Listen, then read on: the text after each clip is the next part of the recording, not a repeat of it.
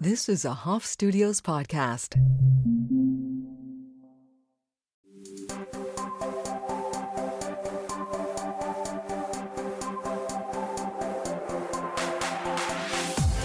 Hey guys, welcome back to the Mom Curious podcast. I'm Daniela Rabbani, your very humble host. I am here with Dr. Tracy, who just wrote an unbelievable book that I'm so excited to get my hands on. It's called I Didn't Sign Up for This. It's about relationship healing. Yes, about the real life everyday struggles that couples are having. Wow.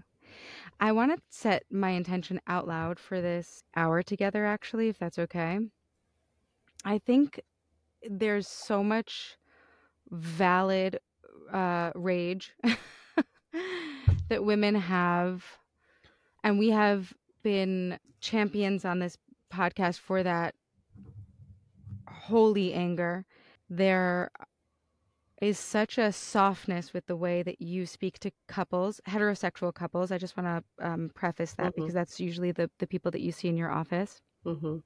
There's such a softness that you bring to your interactions with them, and then the retelling of those stories that I want to bring to this conversation as well, because I think we can't get to the next step in our development as a society if we don't also have that softness that you as a therapist are providing for both the man and the woman in these heterosexual partnerships that are expressed in the book. So that's my out loud intention, which is not turning my back on gripes, but I want to turn my heart forward to solutions. And I feel like you really bring a beautiful voice to that.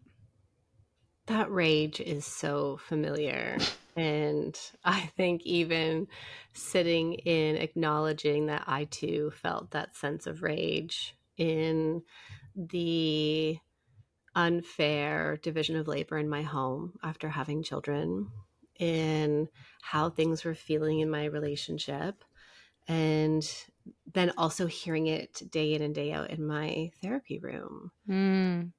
And I love that you are bringing this forward as an intention to start, because as I was writing the book and all of the struggles that come with being an author and a writer and trying to communicate what it is you wish to get out there, I remember a friend asking me, well, what's your secret sauce? Why do people stay seeing you for so long? Why do people connect with you?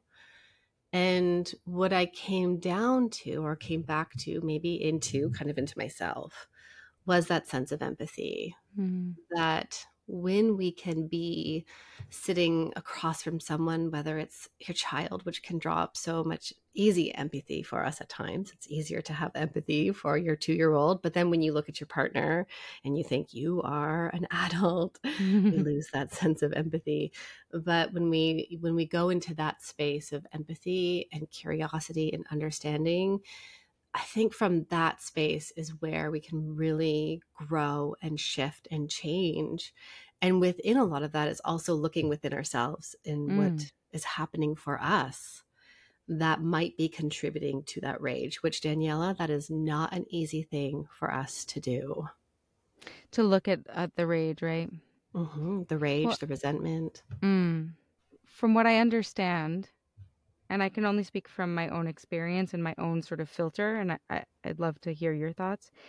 From what I understand, that rage is what's happening in the present moment, but it's also like a sort of tunnel, like a sort of like pocket of all the rage of all the women from before and all of the hurt that we've experienced. I just listened to another author who sort of weaves together the Me Too movement with being, touched out in parenthood. And I think, yes, in the day to day, there is, it's annoying. It's annoying what's expected of women. But I think the reason why it gets so big is because it's a lifetime of that type of dynamic. So we have to look at that And we also do, if we want peaceful partnership, we have to look into the eyes of our beloveds as human beings who also come to this experience with programming Mm-hmm. and shortcomings of their own. Which, when we are covered up with that rage and resentment, the kind of wanting to go outwards, this is where it can be really hard because we just want the day to day to change. If you just picked up the socks, if you just contributed to making the meals, if you were able to put your phone down and greet me at the door, or right, the list can go on. So it can be really hard. And for people who are kind of thinking, what are we talking about here? I want you to think of all of the interactions you have had in your lifetime. And these interactions, whether we remember them or not, create pathways in our brain. They're a roadmap for what it means to be ourselves, to be in our own self-worth, our sense of self, to understand if we are lovable, worthy, good, but then also what it means to be with another person and whether they are dependable, reliable, safe, if we can turn to them. And then also those moment to moment interactions also shape what we understand about the world. Is the world safe? Can we be safe in exploring the world? And so those early interactions with our caregivers become these implicit, they're implicit memories. So we don't necessarily have to tap into them to do something, but we can definitely be on autopilot, in a space of reaction in our relationships, because we do what is familiar. We do, even if familiar is not necessarily good, but familiar feels safe, so we do that in our relationships. And so if, and as you're listening or watching, you can ask yourself, who did I see get angry growing up? How did they respond? What did they do? Who did I see that do that to me? And then also, how do I then do it? What does it look like for me? Because oftentimes there's some kind of roadmap in there. And we talk about this in interpersonal therapy, where you either find a partner who does what a parent did to you, so it repeats the cycle, or we find a partner where we do to our partner what our parents did to us, or we internalize our parents' narrative and we do it to ourselves within the relationship. And those are hard cycles to break. But what I understand about that experience is that it's repeating in order to be healed. It's the psyche Mm-hmm. saying, babe, babe, babe, babe, babe, babe, babe, babe. It wasn't good the first time. I, Right. I need you to look at it. It's not good this time. Like, I need you Are to. you ready to look at it? Please look at it. Are you ready to look at it? Please look at it. Okay, if you don't want to look at it here, I'll make it happen here. I'll Mm-hmm. make it happen with this relationship and that relationship and this relationship. I read your post. Congratulations on being a mama of two for 4 Mm-hmm. years. Thank you. And I deeply resonated with it because, similar to you, I thought, "Phew, this is an opening. I did not expect to grow this way with my son." Yeah. And coming forward, I now understand I had an early miscarriage before he was born, Me before I too. conceived him. And I believe that I wasn't ready for the first baby. And so Me either. when he came, it was such an interesting piece. I had this intuitive sense that I knew I was going to have a son. We were breaking a cycle in my family. I am one of two girls. My mom is one of two girls. And it goes on. And having the first boy in our family was like, okay, we're doing some work here. But then Daniela, in came my daughter. And I knew I was having a girl. And there have just been so many moments of learning the deeper stuff within myself that show up in my relationship as Right. well Right. as I am parenting my children. Yeah, I know, me too. The projection onto the children, first of all, it's deeply uncomfortable because you're like, that's a child. That has nothing to do with my dad, my mom, society at large. That's a literal baby. It can feel crazy, but they are here to change the world. I mean, that's what human beings are here to do. Like, they come here, they pierce through our psyches, and it's the consciousness that we bring to that, I think, right? Like, I can say, wow, I really thought that when my son would get mad and I would get mad too, I was mad at a 2-year-old. Mm-hmm. I was mad at the idea of a masculine, aggressive force. Mm-hmm. That's what was happening. I had projected that onto a little kid. Mm-hmm. The same happened when I found out that I was pregnant with my daughter. I cried, not out of disappointment, but out of real fear for the way women are treated in this world. And the Mm-hmm. reason why my intention is to open my heart in this conversation is because I also know that there is love to be enjoyed, that there is real partnership. I see that in your marriage that you share online. I see it in my own. I really do. Like, I used to feel like, ugh, why do men have to get away with all this? And that's not the case anymore. Mm-hmm. Like, we've really progressed. So I have enough hope in our species. I really do. That we can evolve, that we can be respectful, that we can do this together. But it did take me looking at my understanding of what gender norms are. And Mm. it really resonate that when you said I'm breaking patterns. And it's so then we look at a safe place to put our rage and anger and frustration and resentment. And of course, the person who is safe is our partners. We've Right. chosen them. We come home and we know children have the restraint collapse after school and daycare. And then at the same time, we have that with our partners because it feels safe. Mm. And at the same time, we still have to go inwards and ask ourselves, what do I want in this moment? What am I choosing? And we can choose connection. We don't have to choose the old, hard pieces that are there inside of us. Yeah. I remember this one Saturday, my husband was at work. I did a lot of solo parenting on weekends as our schedules were what they were back then. And my kids, I recognize now that I was overstimulated and I was what I like to call rage cleaning. So I was in a lot of this like anger. And I know you recently talked to Kate Northrup. She's fantastic. I listened to her Do Less book and just devoured everything she has to teach. And so I know you talked about the nervous system recently. So that's that sympathetic fight or flight. Our body is on fire. And it's like, you know, when we're overstimulated and in that, what people like to say, mom rage, that's that space of, it's like there's a bear at your front door and you're ready to run. So I'm in one of those moments. The kids have been all over me all day. I've gotten 1,001 snacks for them. And finally they're in this moment where they're playing on their own. And I find myself just putting away some things in the kitchen. And then I'm wiping the kitchen counter. And then I'm scrubbing the back tiles. And then I've got the magic eraser out and I'm doing the walls. Mm. And then I have the thought that shows up.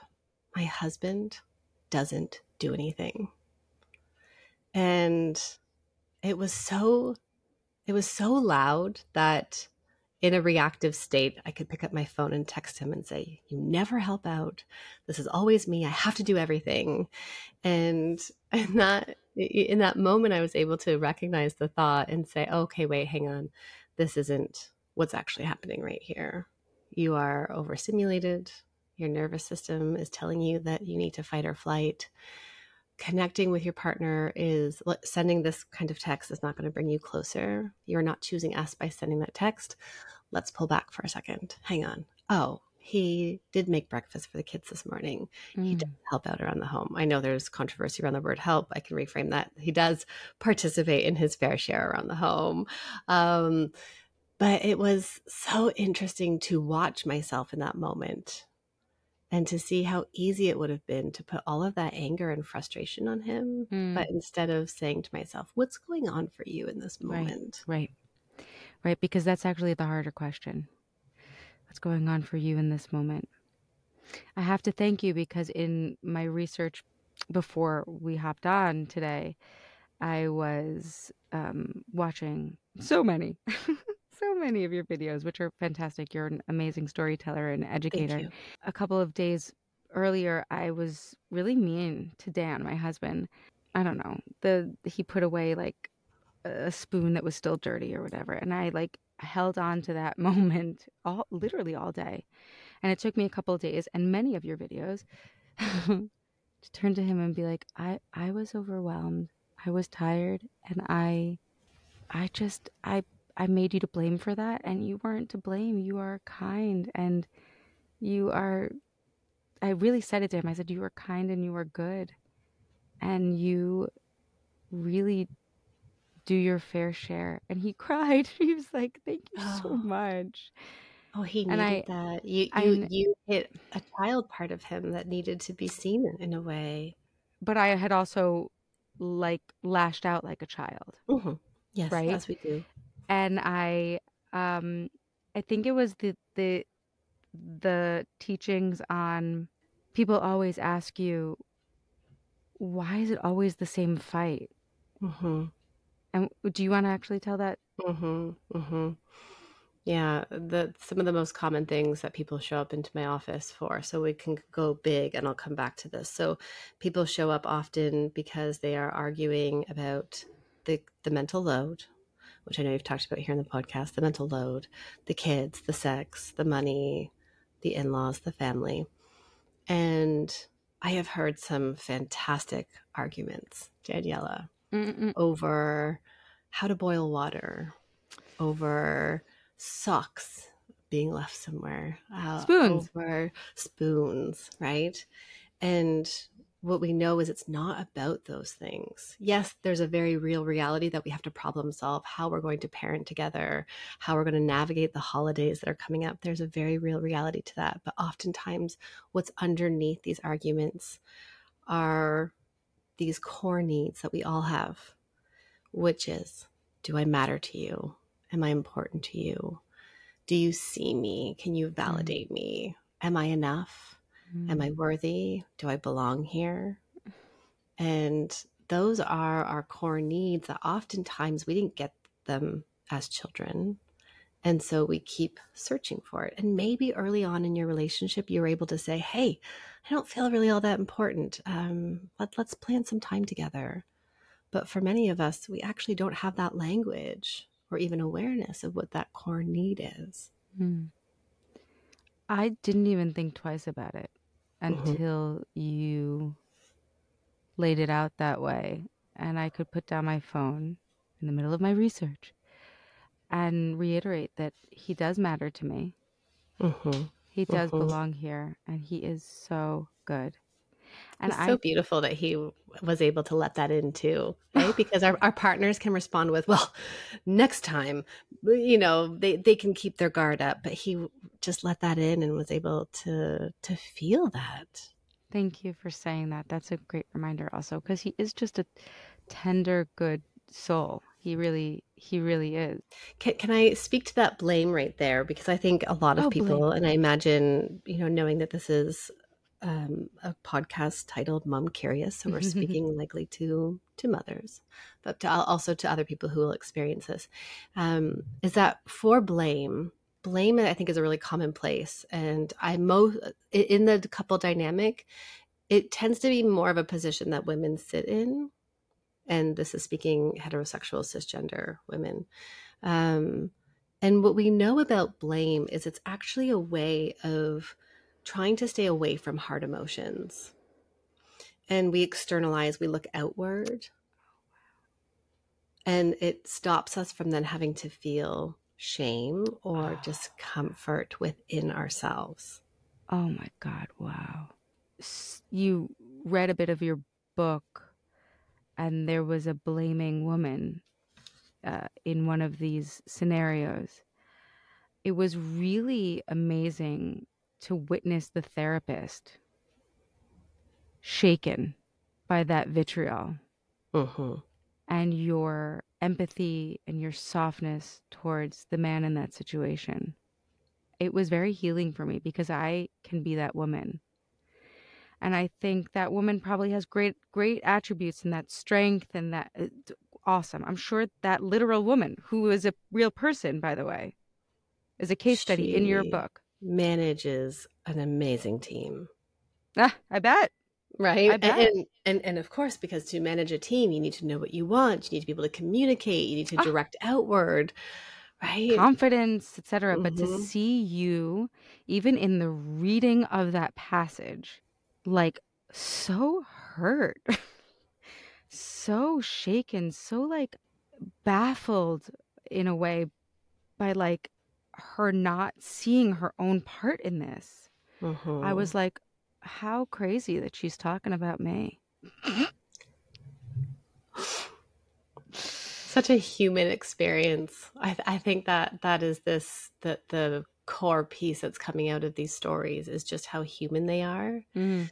And this sense of how much we are unlearning from our own upbringings and difficult child experiences. And uh, in that moment, I know it's so interesting to think of when you sit across from someone, and this individual would rail her husband or her partner in sessions with all of the things that he didn't do. And it was hard because her reality was so clear to me. I could see the pain and the suffering that she was having. You know, her own core needs sounded like, why can't you see me? I'm not important. I don't matter here. And yet for this person, it felt safer to stay in anger and blame because of all of the earlier experiences that she had had. I like want to know how you navigate that as a therapist, but I think that's probably in the book. It's partly in the book. The ending of the story is in the book for sure. In the moment, I think of a lot of the grounding tools that I've learned within myself that I can use in the therapy room. And what's fascinating, Danielle, though, is because, of course, my story is also in the book, is that as soon as I go home, sometimes those tools have gone out the window because, as I say in the book, I have been a human a lot longer than I have been a therapist. And You seem like a really good therapist, though. Thank you. Thank you. What brought you to this profession? Hmm. The curiosity and observing of others. I was always so curious about why other people did the things they did. And I'm 5 years younger than my sister. So I think that there was this element of watching someone older as well. And then her coming to me saying things like, am I dating this person? Am I not dating this person? And, being able to say things like, why don't you just ask him if you're dating or not? But I think there's also this very real reality where I didn't discover this until recently, becoming a mom to both of my kids, is that I'm also a highly sensitive person. Yeah. And once I understood that, it all started to make sense in the sense of feeling others' experiences, being present with others and attuned to them. It's also probably why you would rage clean. Of course. Because overstimulation is a marker of a nervous huge system we marker. share, baby. A huge marker, right? And I couldn't understand. So highly sensitive person, Elaine Aaron and her partner, they released, that book came out, I think 2017. So the research was being done beforehand. I became a mom in 2015. I couldn't understand why watching my son fall over when he was trying to crawl or walk, I would get this jolt in my nervous system. The jolt. I know And the jolt so you well. know the jolt. Oh my goodness. Like, I didn't fall. Why do I feel like I fell? Right. And I couldn't understand was there something neurologically wrong in my body? And then I had other physiological symptoms as well. Being pregnant, my skin has decided to change and I have dermatographia, which is like if I rub my skin, it'll leave a mark on it. So kind of that sensitivity through skin that I've always had. But then the real overstimulation piece was the noise. My dog, he's our first baby. I think he was 2, and he needed a lot of attention and he would bark. And if my son was sleeping, that would just send me over the Oh my edge, and I God. couldn't listen to music. I feel so And seen. I feel oh, so I seen. see you. Oh my God. And also, Yeah. it's probably why I just love you so much. Um, because that exact experience having the dog barking and the baby sleeping, like it would the jolt in my it felt like an electric like I was electrocuted. It was the The car electricity. pliers, right? I That mean, are like it was put on so you and you're being oh my jolted. God. I Yes. actually tell my therapist all the time, like, it's the screaming for me. Mhm. Like the screaming. I can't, but it's also why when I see another highly sensitive, empathetic person, I'm like, wow, like Dr. Tracy really feels what this guy is going through. Like you Mhm. really understand what your Mhm. husband is going through. Now, when we Mhm. don't like take it on and we can like experience it, we really have a leg up, right? It's empowering. It's powerful when we don't lose ourselves in the other person's experience. I think that's what you're saying right Oh here is when yeah. we can have empathy for another person. But there's this in therapy we use the word like working distance from something if we need to work distantly from something. But just in a relationship in general, it's the ability, and I talk about this more in the book around interdependence and differentiation, if we Mm-hmm. want the psychological words. But differentiation is this ability to see that I'm having an experience and to be aware of it and to acknowledge it and to communicate it in an effective way. And then to also see that you're having an experience that's different from mine. Mm-hmm. And that's Mm-hmm. really hard because then again, we loop back to our childhood experiences where we receive messages like, stop being so sensitive. Mm-hmm. You're Oh yeah. making mommy mad. Why would you do that? Or, and a lot of clients will say they don't ever say in session, my parents told me to be perfect, but perfection was modeled. Or parents often said things like, where's the other 2%? Oh, you got 95? Oh That's great. right. Where's Yeah. the That is. 5%? Yeah. That's why, by the way, that's why when I say to Dan, you are good, like empirically, 100%. Mm-hmm. I Mm-hmm. think he wells up with tears, you know. And Mm-hmm. I think we know that about our partners' childhoods. We know what was missing, what buttons were pressed. We can Yeah. either press them to hurt them, which would really not be a good idea, but we do it sometimes, or we could really use that information to make them feel really good, Mm-hmm. you Yeah. To, know? to give them as well what it is that they need. Can we talk about you being in the book, like you being a Mm-hmm. character in your own Mm-hmm. case study? It was almost like, well, first, I absolutely love what Lori Gottlieb did in Maybe You Should Talk to Someone in her book, how Mm-hmm. she opened the door to therapists as people and they have lives outside of their therapy rooms. And I Yeah. absolutely loved how she led us into her world and her life in that way as a therapist. When This I, is new. This is new. And for this me, is by the new. way, I when I'm engaging in therapy, like it's actually very hard for me to be with someone who's like old school in the way that they're divorced. Like my therapist will be like, in my life, I do da da da, which is not prescriptive, but I really need to talk to a person. Hmm. I find it Absolutely. very And healing.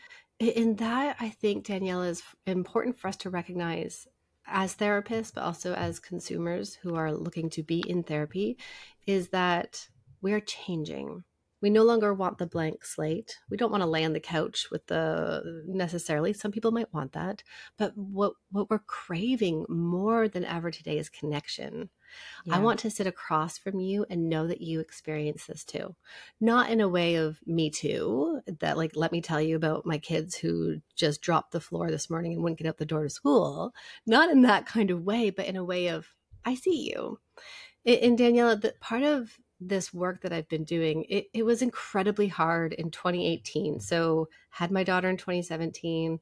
It was the depths of the Canadian winter, and I wasn't happy with the discourse around relationships in the media. Yeah. And inspired by this new, also very new feminine energy from my daughter, I wanted to do something different. Mm. And so I started my social media space. I started writing more blogs and writing contributions to Motherly and to Tiny Buddha. I had a few pieces taken up.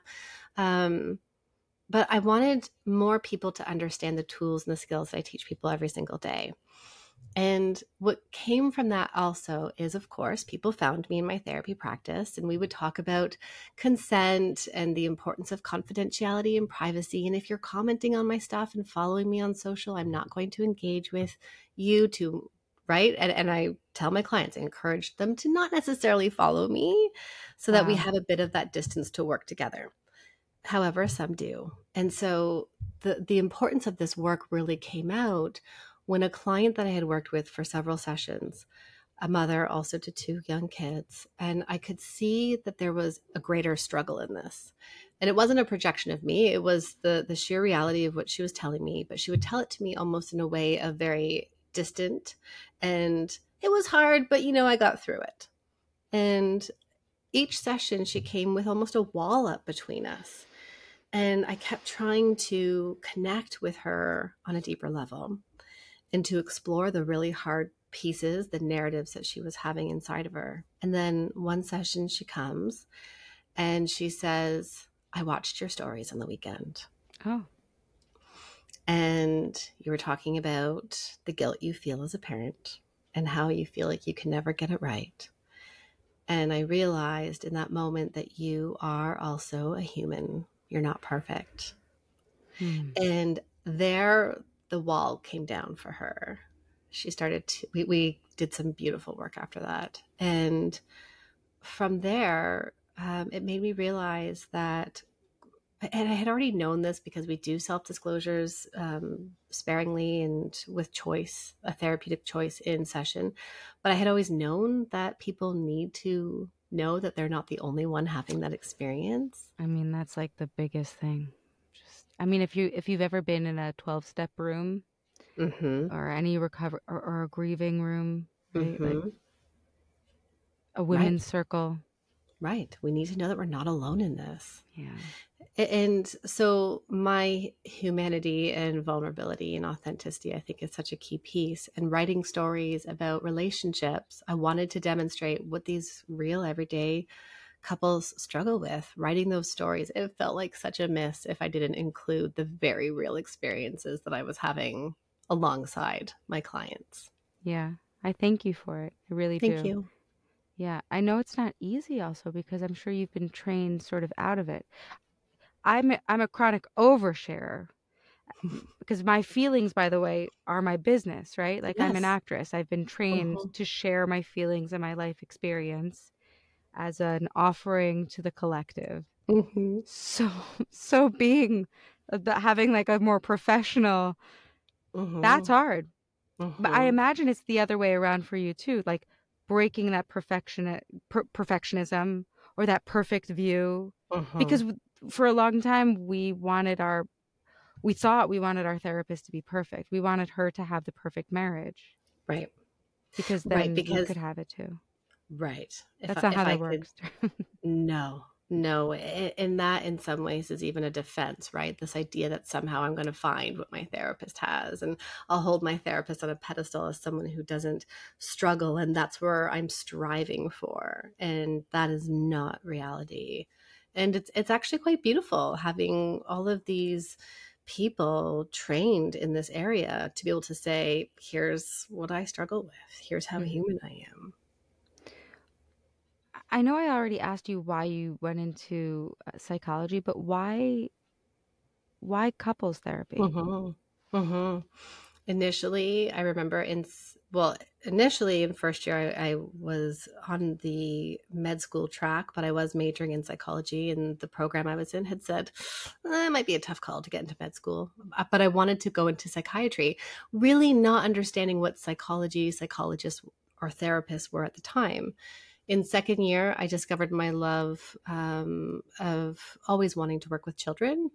And then I can't remember what it was, but I think it was a third year course looking at attachment theory in Yeah. relationships. And then fourth year studying for my honors degree, my thesis for all my honors, I studied romantic relationships and attachment styles.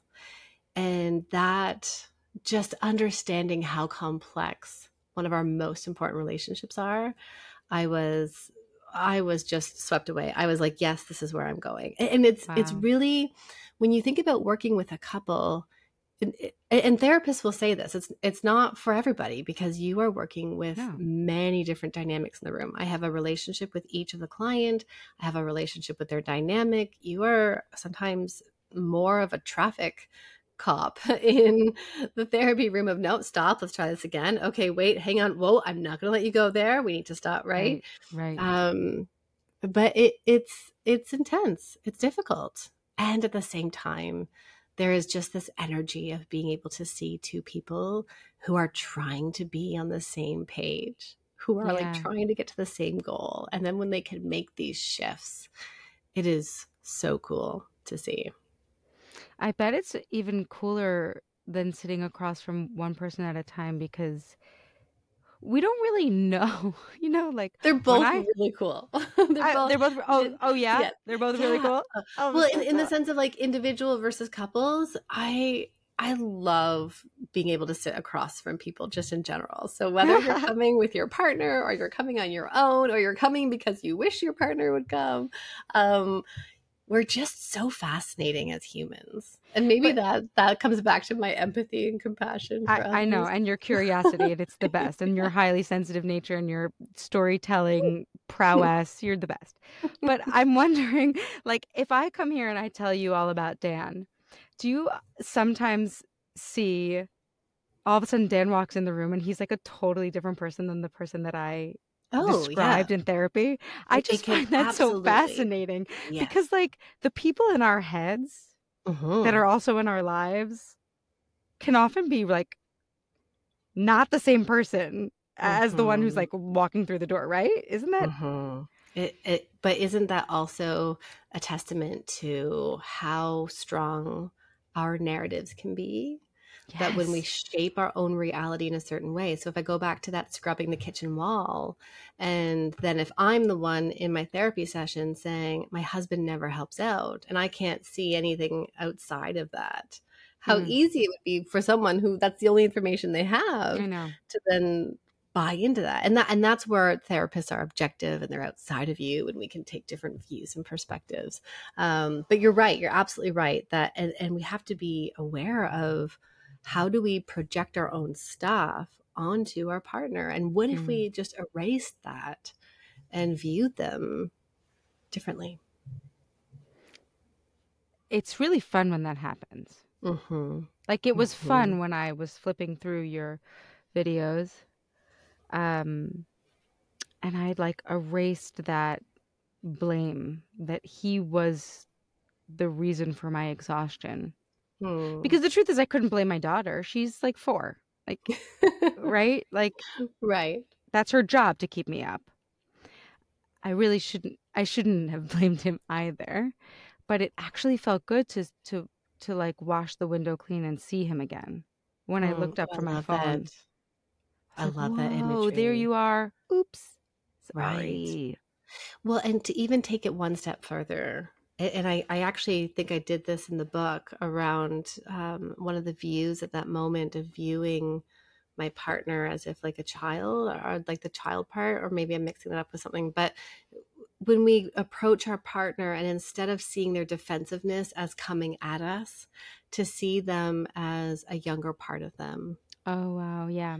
And for people who are listening who are stuck in feeling very angry at their partners, I would strongly encourage you to pull up a picture of your partner at their younger self and then to look at that child and to think of how maybe they didn't get their needs met Hmm. and what they were longing for and couldn't ask for as a child.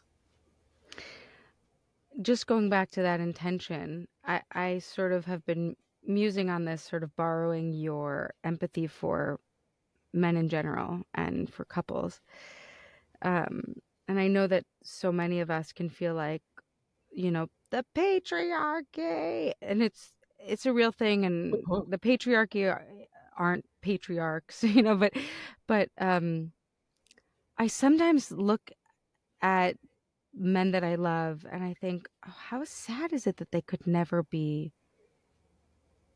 sweet and vulnerable and Mhm. mushy? Like, I look at my son a total cuddle muffin. When And does that cuddle get? him longer than you I think. know. And so my little guy, he's 8, Okay, tell me. and he um he's growing into a little boy. The last 2 years, especially from 6 to 8, Yeah. it's been so hard. And I have intentionally found myself slowing down and sinking into physical connection with him because he is still so small and he Yes. still needs this. Yeah. And remembering that we are showing them their first relationships. Mm-hmm. And so sometimes at the end of the day, it's been so long. I've cared for everybody else. And he says, "Can you just rub my back?" I'm thinking, Mm-hmm. oh, and I hear even like the patriarchal Yeah. type messaging of, "Can you just fall asleep on your own, Yeah. right? You don't need me to do this."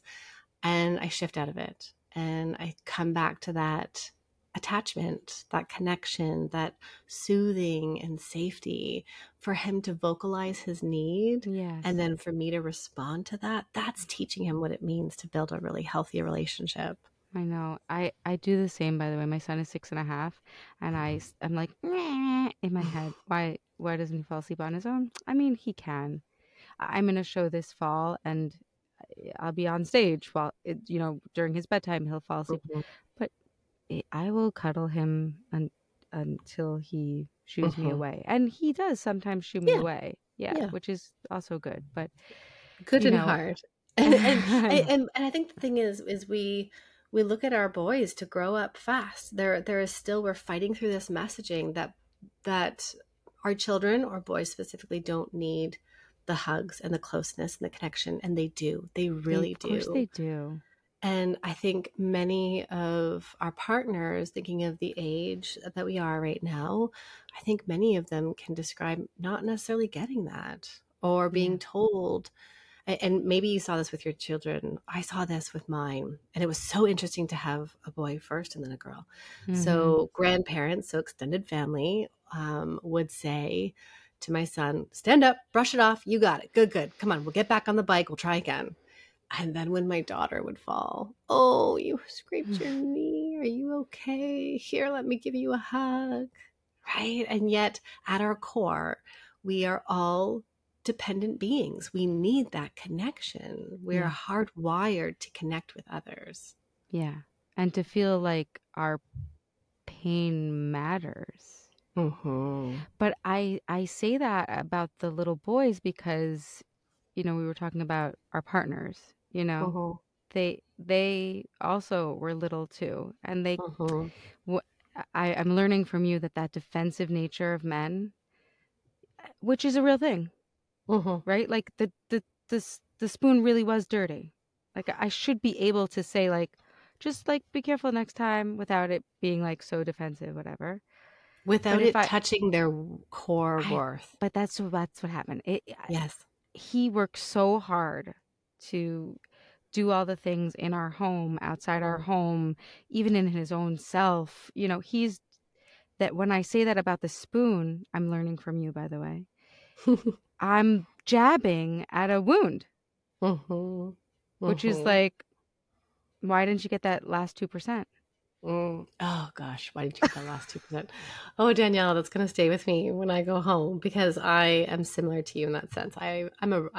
I'll raise my hand. Hi, I'm Tracy. I'm a really good blamer in good Oh, company oh, I with didn't know Brene that. Brown. Brene Brown is also a blamer, so Oh, we're okay. We're y- okay. yes. I mean, But I that there is that element though of it's kind of the there's this two parts, right? On one part it's like, "Hey, watch out for the spoon." Do we have to say it? Maybe we say it. Maybe it's not the best time, but we say it. But then the other piece though is our partners do need to take feedback. Feedback is not about lovability and worthiness. right. So when I say, I need to go to bed, I need you to do the dishes, I need you to kind of like, I've often used the analogy of gears with my husband. It's like I run in fourth gear, you're cruising the city down in second. And it's so hard because I'm exhausted and I love all that you do. And at the same time, I need you to pick it up a little bit. Hmm. And he can so easily spiral into, "So you're saying I'm not doing enough?" Yeah. You're The saying I'm not good 2%. enough? The 2%, man. No, Why didn't you that's get not 100? Why didn't you get an right. A? Why'd you get an A minus?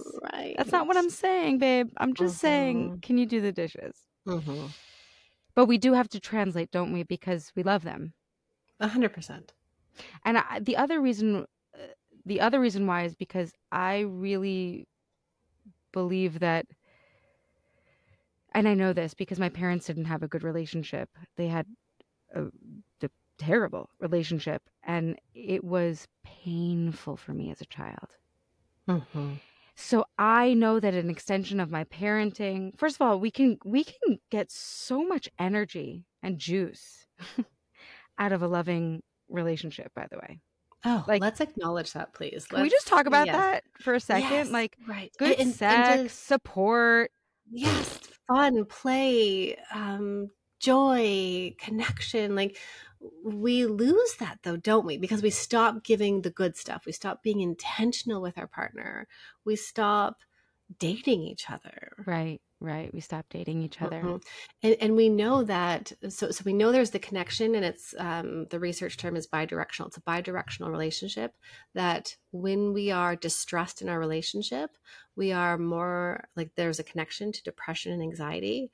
But then for some people, anxiety, depression shows up first, which then contributes to relationship distress. But it's goes back and forth, Hmm. because when you're distressed in your home, it permeates every part of you. Oh my God. and, Every and part it, of you. every part. And again, it's because we are hardwired to be in connection with our partners. We need that. Yeah, we really do need that. We really do need that. And I do think that our children need that. I know Mm-hmm. I like kind of wince when I say that because I'm like, it's not all for the kids. That's not No. going to help us in the long run. We should want to live good lives for ourselves. We should want to be kind to our partners for that in and of itself. But I can't skip over the fact that, like, if we are raising children together, it really affects them when there's constant bickering. It really affects them when, like, I was mad the whole day about that spoon. Not Mm. about the spoon, but about the defensiveness about the spoon. It took me like 2 days to watch your video about the defensiveness of men because of the way they were raised, for me to put it all together, why he would do that and why Mm. holding a grudge against him wasn't a whole day. You think my kids didn't feel that thick Oh, of course. air? Of course they Mm-hmm. did. Is it Of going to course they ruin do. their lives? No. No. But can we not have more of those days? Mm-hmm. Probably Mm-hmm. best not to have more of those days. One of the biggest challenges that I experience as a couples therapist is, or just a therapist in general, is when people tell me that they're staying together for the kids. Oh, yeah. Well, that's what And my parents did. Please don't do and that. and I understand that there are financial difficulties, Mm, housing challenges, all of that in there. I get that. And you are not staying together for the kids. hmm And our job in a way is to teach them what it means to be in a loving relationship. And one of the hmm biggest ways we can do that is to model it, because they're going to grow up and see what it means to be treated or how to treat somebody else. And how, And what you'll stand for, right? right. Like, if there's no progress in these conversations, if I didn't seek out Dr. Tracy and apologize, and I kept the grudge for that long, for a long, long time, right? If it was terrible Mhm. and toxic, Well, this is sure. And not a. because they build, right? We sweep it under the rug. We don't talk about it, and it builds and it builds and it builds. And then you forget that there was this moment about the spoon and his defensiveness. Hmm. And instead, we're all the way at you never, you always. We're not having sex Mm, anymore. We're not having fun and mm, play. You know, mm.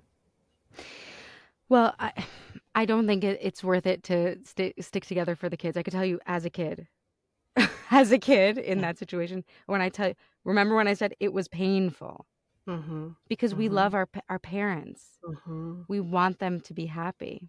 Children want you to be happy. Mm-hmm. I will say though that I love the title of the book, which is I didn't sign up for this, because we did sign up for something. I think it's a great prompt. What did we sign up for? Mm-hmm. Yeah. And that has to be each person to be able to answer that. What is it Mm. that you like? What's really meaningful about your relationship? Mm. And how do we then start to heal this old stuff that is showing up moment to moment? And then how do you start choosing us, the we? What is your hope for the book and Mm, for each of your readers?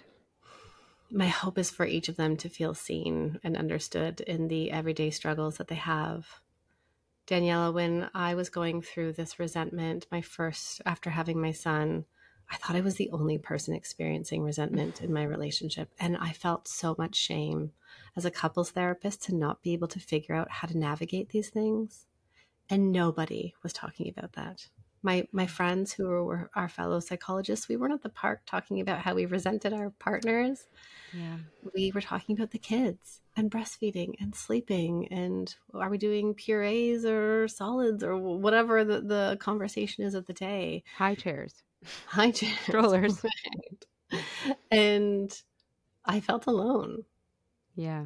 And my hope is for people to not feel so alone in these struggles, and then to also see that they have choices and they can start making changes within themselves and also within their relationship, because the goal ultimately is we want to live a meaningful life, one where we feel connected to ourselves and then also to the people around us. Especially those closest to us who we Mm-hmm. love. And I like to remind people that as soon as somebody matters to you, as soon as they mean something to you, that is the moment they have the power to hurt you. Oof. And it's not if they hurt you, it's when. You talk about repair a lot and bids. I know you even have a course on this, right? Mm-hmm. Mm-hmm. We're always asking for connection, and our partners are always asking for connection. I- to the listener, by the way, I could sit here and talk forever, but we do have to, wrap up. Go ahead and when you follow Dr. Tracy, check out her course on bids for connection, because even just the idea of it is new for me. Like Mm-hmm.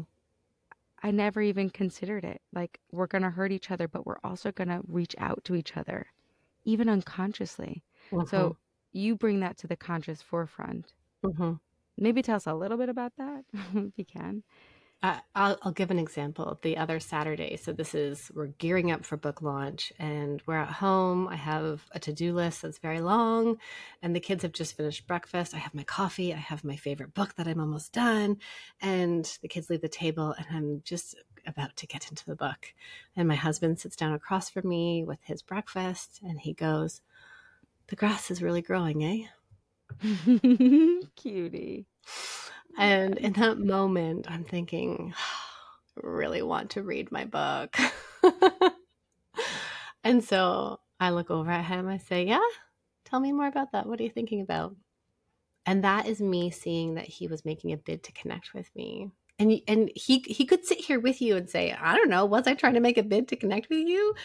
Maybe, maybe not. I just commented on the grass." But Yeah. that is a way that we reach out to the person. It's like, "Do you see me? I'm here with you." And when I put the book down, I did get back to it at a later time, but we ended up having a fantastic conversation. And so, again, when we go back to those choices, at any moment, your partner touches your back as they walk by you. Do you, squeeze their arm as they walk by? Or do you shudder away? Or do you say, "Don't do that"?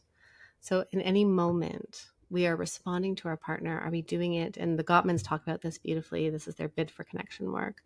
Are you turning towards your partner? Are you turning away from them? Or are you turning towards them unkindly? And they find that their word is successful couples who end up staying together, they turn towards their partner much more than what partners who are in distress or end their relationship do. Wow. So it's the small moments. So if you're thinking, okay, Daniela has taken us on a journey here today with Dr. Tracy. Where do I go? What can I start to do? The one thing you could do today is look for a bid for connection from your partner or see what your bid is to them. You know what's so crazy is like I give out bids all the time that I don't even know. Like I don't even know I'm doing it, right? The I'm getting spoon. curious about myself also. I can kind of recognize the bids in Dan, but I'm like, wait, what am I? Was that me? Am I trying to cozy up? Am I? Do I love him? You know, like, do Daniela, I want to feel seen? the spoon was a Spoon. bid. And all he needed to do was to Oh. say, Oh, the spoon oh, was a bid. Even yeah. aggressive stuff. Oh, well, it wasn't so aggressive. I was just like, by the way, like, just make sure you don't put it And away when it's dirty. imagine That if was he a bid. said, Do I matter? I don't oh, babe, I get it. Yeah, thanks. Thanks for pointing that Wow. out for me. How you doing right now? How's your overwhelm? Is there anything I can do to help you? Right? Like it is a. It is a bid. It was like a Mm-hmm. kind of baby bid. Like I wasn't in my full adult consciousness maybe in the way I expressed Mm-hmm. it, you know? Mm-hmm. Oh my gosh, I'm so excited about this work and about this book. I'm so Thank grateful you. for everything you put out and how you do it in your gentle, empathetic, warm, and loving way. I really am so grateful for your storytelling. I Oh, also, by the Daniela, way, thank you. believe that storytelling is the thing that has always, Mm-hmm. bred empathy Mm-hmm. and belonging and community. I And love to tell stories. oh my gosh, you're Yes, so good at it. You are they're so good healing. at it. Mm-hmm. Yeah. Thank you. Thank you. This has Um, been such a gift to sit with you. and you. I have been looking forward to this all month. It's been on my calendar. I've been so excited. So thank Yeah. you. Thank you so much. Where can we find you? The best place. And please do, after listening to today, come say hello on Instagram. That's my main hangout. Send me a DM. Let me know what stood out for you. That is my favorite. I get DMs from people after listening to podcasts, and it's my favorite way to connect. But that's the main place, Dr. Tracy D. And then on my website, I have lots of free resources. That's drtracyd.com. And join me with the book. It's drtracyd.com/book. The audiobook comes out soon as well. So it's all there. I narrate the audiobook. Oh, good, And because you have a great voice. thank you. Thank And you have a you. podcast as well. That's it. Yes. It's called I'm Not Your Shrink, but come say hi to me on Instagram. Thank you, Okay. Daniela. Thank you so much. Have a beautiful day. Bye, You too. friends. See you next week.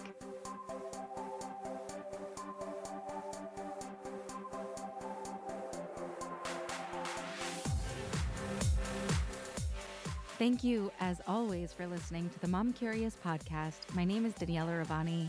I am your host, and I would love to continue this conversation at Daniela Rabbani on Instagram. And if you'd be so kind to rate and review, share this podcast, I would be just really grateful. Catch you next time, every Tuesday on the Mom Curious podcast, produced by Hoff Studios. You can find them at Hoff Studios on Instagram as well. All right, have a great day.